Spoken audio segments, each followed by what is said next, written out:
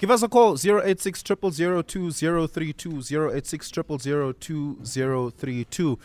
Yeah, and you can tell us what some of your thoughts on any of the conversations we've had right now.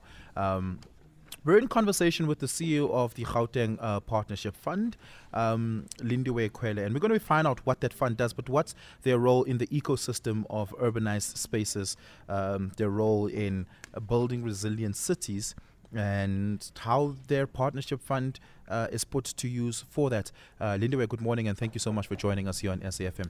Morning, Oliver, and morning to the listeners. Let's perhaps start here. What is the Gauteng Partnership Fund? What do you guys do? We are an entity of the Department of Human Settlement in the province, in the Gauteng province. We are responsible for lending. We offer lending financial opportunities to our developers, property developers. We are also a turnkey developer on behalf of the province. We also do mega projects, but basically we are the implementing agent on behalf of the human settlement in the Gauteng city region, really. So if I am the mayor of, I don't know, Mfuleni, I can come to you and say, hey, I want to build some houses. Can I have some money? Obviously through the IGR process, because we are part of the entity of the state, so as a sphere of government, through the Intergovernmental Relationship Framework Act, we could actually partner and support some of the initiatives through mega projects, but we can only implement that through the Gauteng human settlement. In municipalities, as you know, that as much as there is a province, but the space lies in a municipality. Yeah. So we have to work very closely with the municipalities in as far as bulk infrastructure is concerned, because the municipalities have to create that enabling environment for us to be able to accelerate service delivery in as far as human settlement is concerned. They also play a huge role because they also get grants to accelerate service delivery in as far as human settlement is concerned. But also we fund individuals, basically. We fund individuals as Olivia, who is in the property space, who's a developer. You come to the GPF, you ask for funding. Obviously, after we've gone through our own due diligence process, we are able to fund that. So in terms of our core product offerings, we do rental housing stock. So we have a rental affordable housing fund. We have the entrepreneurial empowerment fund, which really focuses on the emerging developers, 100% HDI. And then we also have capital raising, because we have to raise money in the market in order to also support the work that we do, as well as we will be launching next year a new product, Kasi for Real, trying to also contribute as the GPF to the township redevelopment and township regeneration. So in essence, that's what we do. We also acquire land on behalf of the province through the Rapid Land Release Program. As you know, that Gauteng at the moment, we have about 1 million demand of houses. So the state alone cannot be building houses for beneficiaries. So what the department has done now, they've actually are allocating stands, and the GPF plays a role in doing the acquisition on behalf of the province. And obviously those lands lie within municipalities, so we can never divorce ourselves from the municipalities. Planning, as you know, that zoning application, all the necessary applications and approvals to get your project up and running lies with the municipalities. Once the bricks and mortar is up, you need municipalities to issue the occupational health,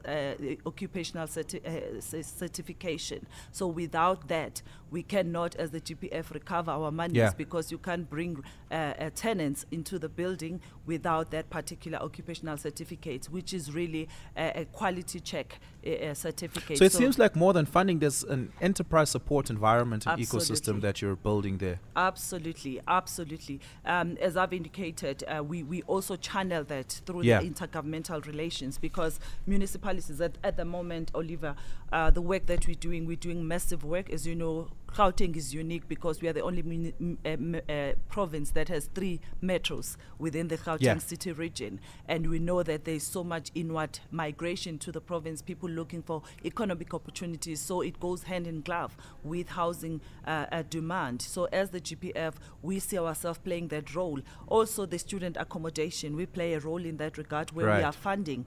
We have a student accommodation fund, funding potential developers. We know that we have huge academic institutions. Just here in Gauteng, around Empire, we have UJ down the street. We have Wits University. So there's huge demand, and we are also seeing a growth in Hartfield as well. You know, for UP techies, we also are funding such a project. So Shanguve as well, even in Soweto for the UJ. So we fund emerging developers. We are also closing the gap, as you know, that the barriers to entry, issues of access to finance is a huge deal, and as the GPF we are offering favorable rates that you may not find in the commercial banking sector. How do you determine, and I want to come back to the funding framework in a short while, but how do you determine the social impact of each product? As a government entity, surely that must be the departing point. Absolutely. That it must be a project and a product with a social impact anchoring. How do you determine that? What's your checklist? Everything that we do, we are a catalyst for socio-economic imperative for the province. We determine that through jobs that are created through the project. We also play a role in terms of enterprise development. We play a role. Right now, we have specific targets on GOD, which is gender. We are intentional in supporting women enterprises, youth as well, and people living with disabilities, and we are measured against that. But also sustainability. We've now recently partnered with the Council for Built Environment because we need to start looking at alternative technologies that will sustain us, knowing that climate change is a reality. We need to start coming up with things that will ensure resiliency, to be able to absorb shocks, so we are not immune from that, and as an institution, we need to be at the leading edge in terms of supporting and also enabling and creating access to information even for our potential developers as part of our enterprise support and enterprise development. Let's speak about that funding model. You speak about actively having to go out and do fundraising. So how are you a better leverage fund than institutional banks? Basically, for us, there's a price to transformation, and I think the risk we take a knock, not a knock per se, but we've had to pay a price for transformation in as far as the Entrepreneurial Empowerment Fund, because these are people who have not done this work before. So we need to handhold them. And there is a price to pay, because we do have good stories to tell, success stories, but we also do have not so good stories. And there's lessons learned from that perspective. We've tightened up our controls in that environment, but we are not apologetic by having that product, because that is the product that has actually enabled access to market to ensure that people. But how do I get lower rates from you than, say, the bank? I mean, for instance, we offer a JIBA rate. What's that? It's the JIBA it's a Joburg interest rates barometer.